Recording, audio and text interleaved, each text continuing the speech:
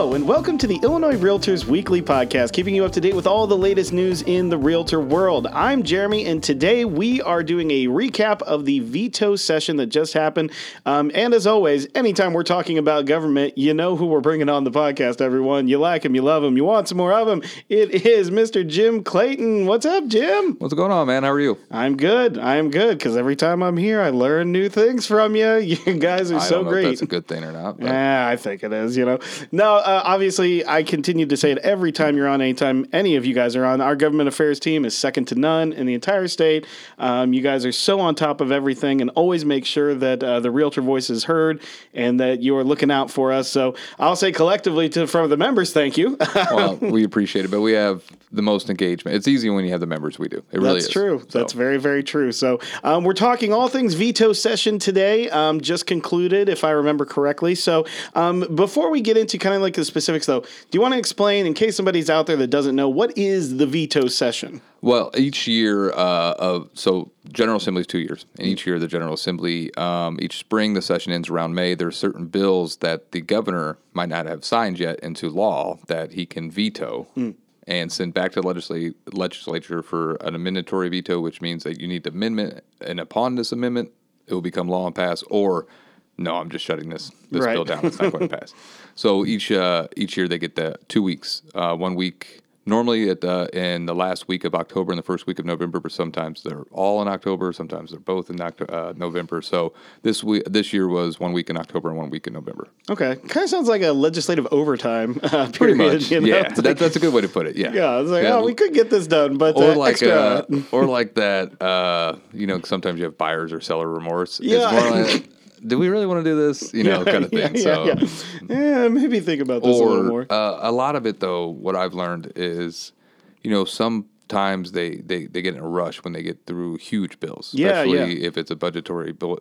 Some kind of appropriation bill or state some budget, kind of omnibus thing. Right. Yeah, a huge package. I wouldn't say rush, but there's so many components to it that there might be a clarificational error. There might be, some kind of language they need to just clean up. And I have found that some of this session is very beneficial for that, to clean up the language in those kind of huge omnibus bills. So always good to take a pause, just try to look think back through. and be like, all right, maybe we could fix it. Yeah, maybe this could be tweaked a little bit there. Yeah. So to get into the weeds a little bit now, you did talk about that there was like some kind of property tax measure in terms of the veto and stuff that happened with this session, right? Right. Well, in the spring, to give you the whole story, it was House Bill 2507 that was carried by Representative Stephanie Kifowit and Representative Margaret Croak, two very good friends of ours, and it was a sales tax measure. And late in the spring session, when it got over to the Senate, there's a Senate amendment that added this property tax measure to deal with exemptions. And the big one was that these nursing homes that resided inside of Cook County were going to, instead of getting a 25% of the fair market value assessment, which is a lower assessment because of being a nursing home, they were going to go to 10% lower. And we stressed to the senator that was carrying that amendment that this will put an extra burden on the residents. Sure. It's going to increase their property tax within the communities that these nursing homes are. And, it passed. And late in the session, even though to our objection, and the governor actually did an amendatory veto. We're removing that nursing home section, but the House never took action on it. He did the amendatory veto, which means he wasn't going to sign it. Right. The fact that the House didn't take action on it means that the bill is technically dead. Okay. So, but the original bill, the original components of the bill actually were attached to a Senate bill during this veto session. Ones we wouldn't really have input on because it was that sales tax measure that was originally carried by those two representatives. It didn't have that Senate amendment on it that we worried about. Right. So the original stuff that was going to pass anyway, that Senate amendment attached to, that got attached to a different Senate bill during veto session, and that eventually passed. But no, nothing that we were worried about and what we were concerned about, not concerned about, but supporting in that amendatory veto, removing that nursing home exemption or removing that fair market deduction.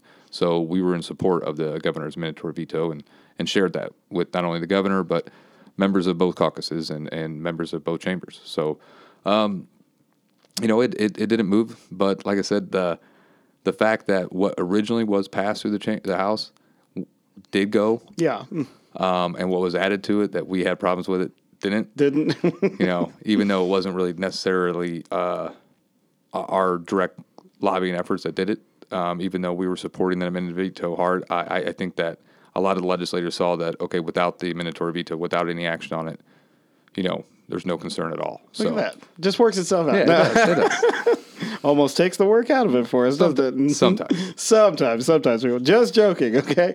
Well, let's get into a little bit about, kind of the stuff that was worrying us, or not worrying us, but, that we had our eye on when it came to this session. And there's always stuff left over. You're always going to have your eye out, and like you said, over time. Yeah.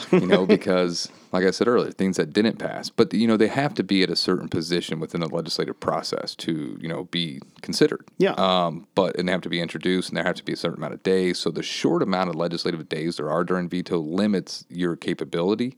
But if you get it in early enough and you get it started early enough, the bill introduced maybe even over the summer, you have the very realistic chance. Like there was a rent control bill introduced in June. Wow. We heard early on from the caucus leaders that nothing substantial or controversial was really going to be moving during this veto session regarding our issues. Right.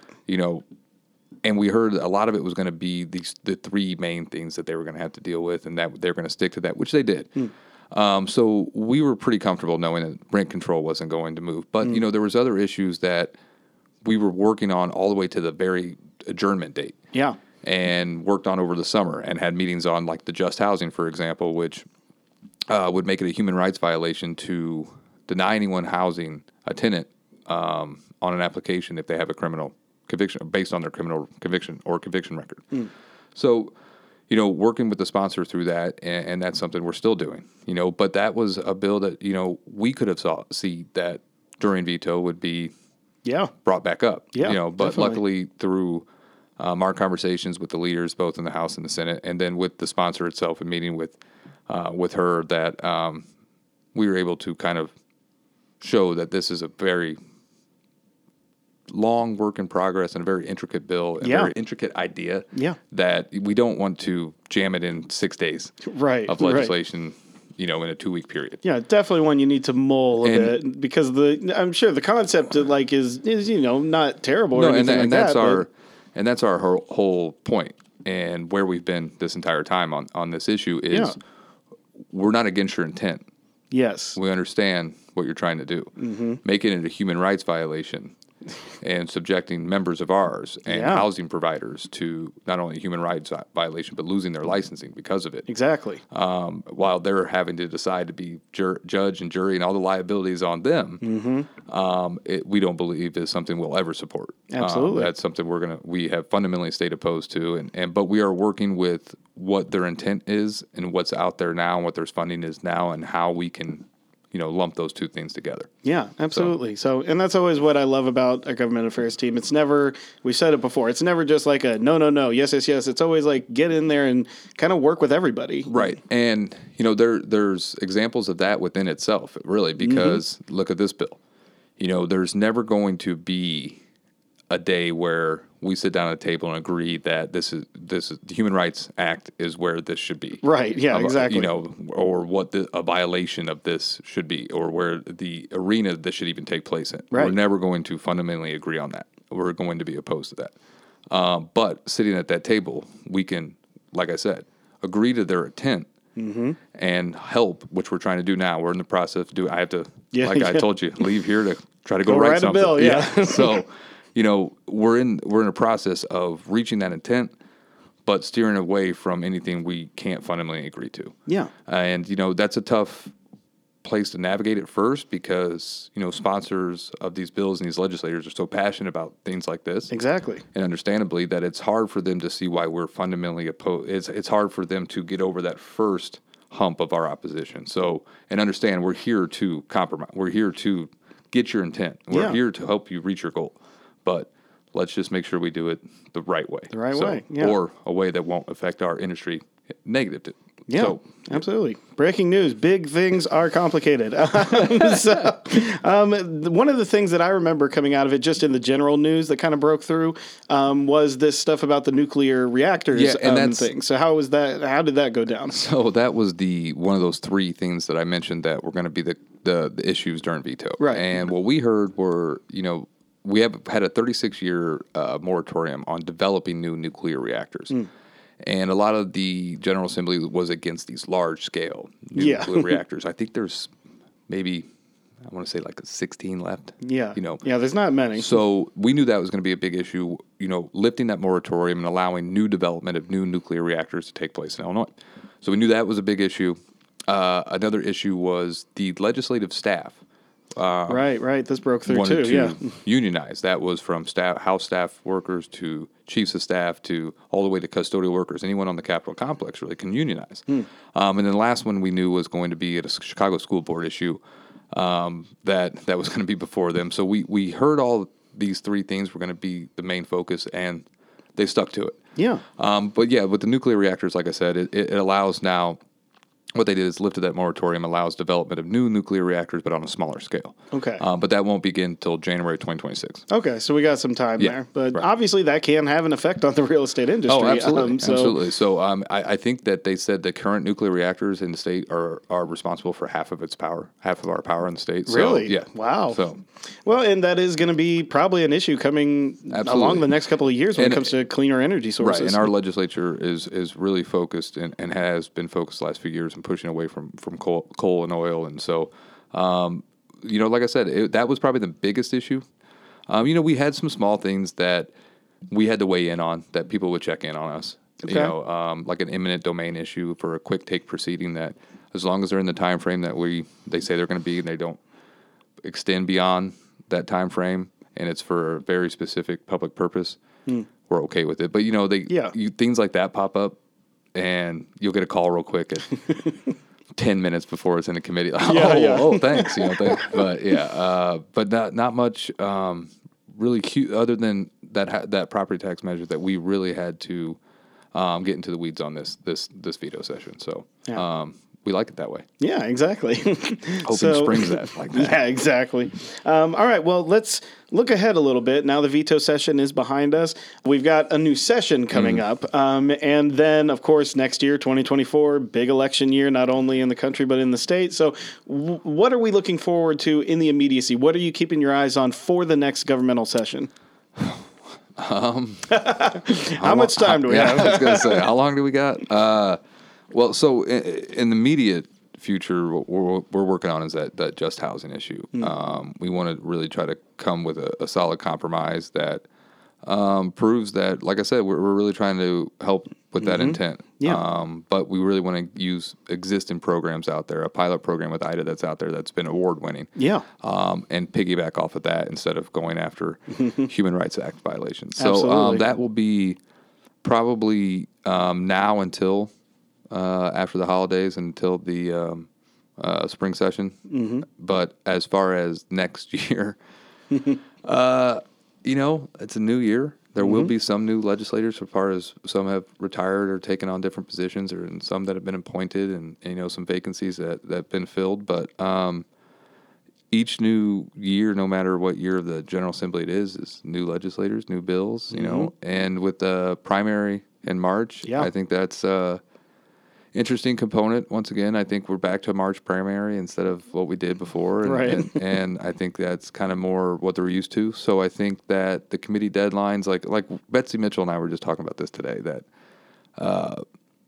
the best way to describe it is like a wave, a big wave. January and February, that wave kind of builds. And then March, it's deadline weeks to get bills out of committee. If you want them to be considered for the year, you want them to pass on the floor, even be heard on the floor, you got to get them out of the committee that week. You are right in the curl. And there's 1 week for the House and 1 week for the Senate back to back in March before spring break. And here comes that wave. And then after spring break, you know, it builds back up. Okay, what bills that have passed committee do we need to still work on in the next chamber, or we, you know, and here comes that wave again. By May, at the end, it's every committee bill that's passed, you know, they're all trying to get on the crashing, yeah. So you have to kind of ride those waves. And then I think by March, you have a really good understanding of what's going to be seriously considered or what has a real chance of moving. And I could see the litany this year. I mean, you got to be prepared. I don't want to not be prepared, but or have blinders on at all. But you know, I think we're still going to our biggest fight and issue will be rent control. I think that it's getting more national headlines. I think there's been Definitely. some either metropolitan areas that are not only enacting it, but some that have been finally lifted or their time period has ended, and and people are fighting for it to be reestablished. So, right. I think that anything that's always in national headlines, I think that it's going to be front of mind, isn't it? Yeah. So I think that like I said, the just housing, I think we'll have a lot of housing issues because I think it is, very apparent of our housing crisis and inventory crisis. And it's an election year, and it's going to be an issue. Correct. So. And we just need to make sure that we solve the crisis the right way. Yeah. And not by what's going to grab the biggest headline, but what's going to make the biggest impact. So we'll be ready. Yes, we always are ready because we've got you guys. Once again, Jim, thank you so much for being here. Again, we are always smarter, and I am, like I said, I'm always comforted every time you're here. There's like, you guys have all this on lock and always do, and we just appreciate everything you do. And honestly, it's my position from where I'm sitting. Like I said, not only is it easy because the members we have, but when you have leaders like Greg St. Aubin and people like Betsy Mitchell, then our GADs. Yeah, the GADs. And the resources we have available through our members, through our GADs, and then the leadership of Greg and Betsy is like I said, from my position, it's probably easy for me to comfort you because, I have a pretty good setup. That's absolutely correct. And so do all of our members there. So hopefully we can get you back in here. Maybe we'll do a lot more of this stuff. Maybe some, bill spotlights or something like that. Really break them down. Yeah, hopefully they're positive spotlights. But yeah, we'll make sure of that first. No, Jim, once again, thank you so much for being here and talking to us about Veto. Absolutely. Thank you. Appreciate it. And of course, thank you, our listeners, for joining us on the latest episode of the Illinois REALTORS Weekly Podcast. As always, give us a rating and a review on your podcast app of choice. And if you want any more content, simply search for Illinois REALTORS on your favorite social media app. We will see you next week.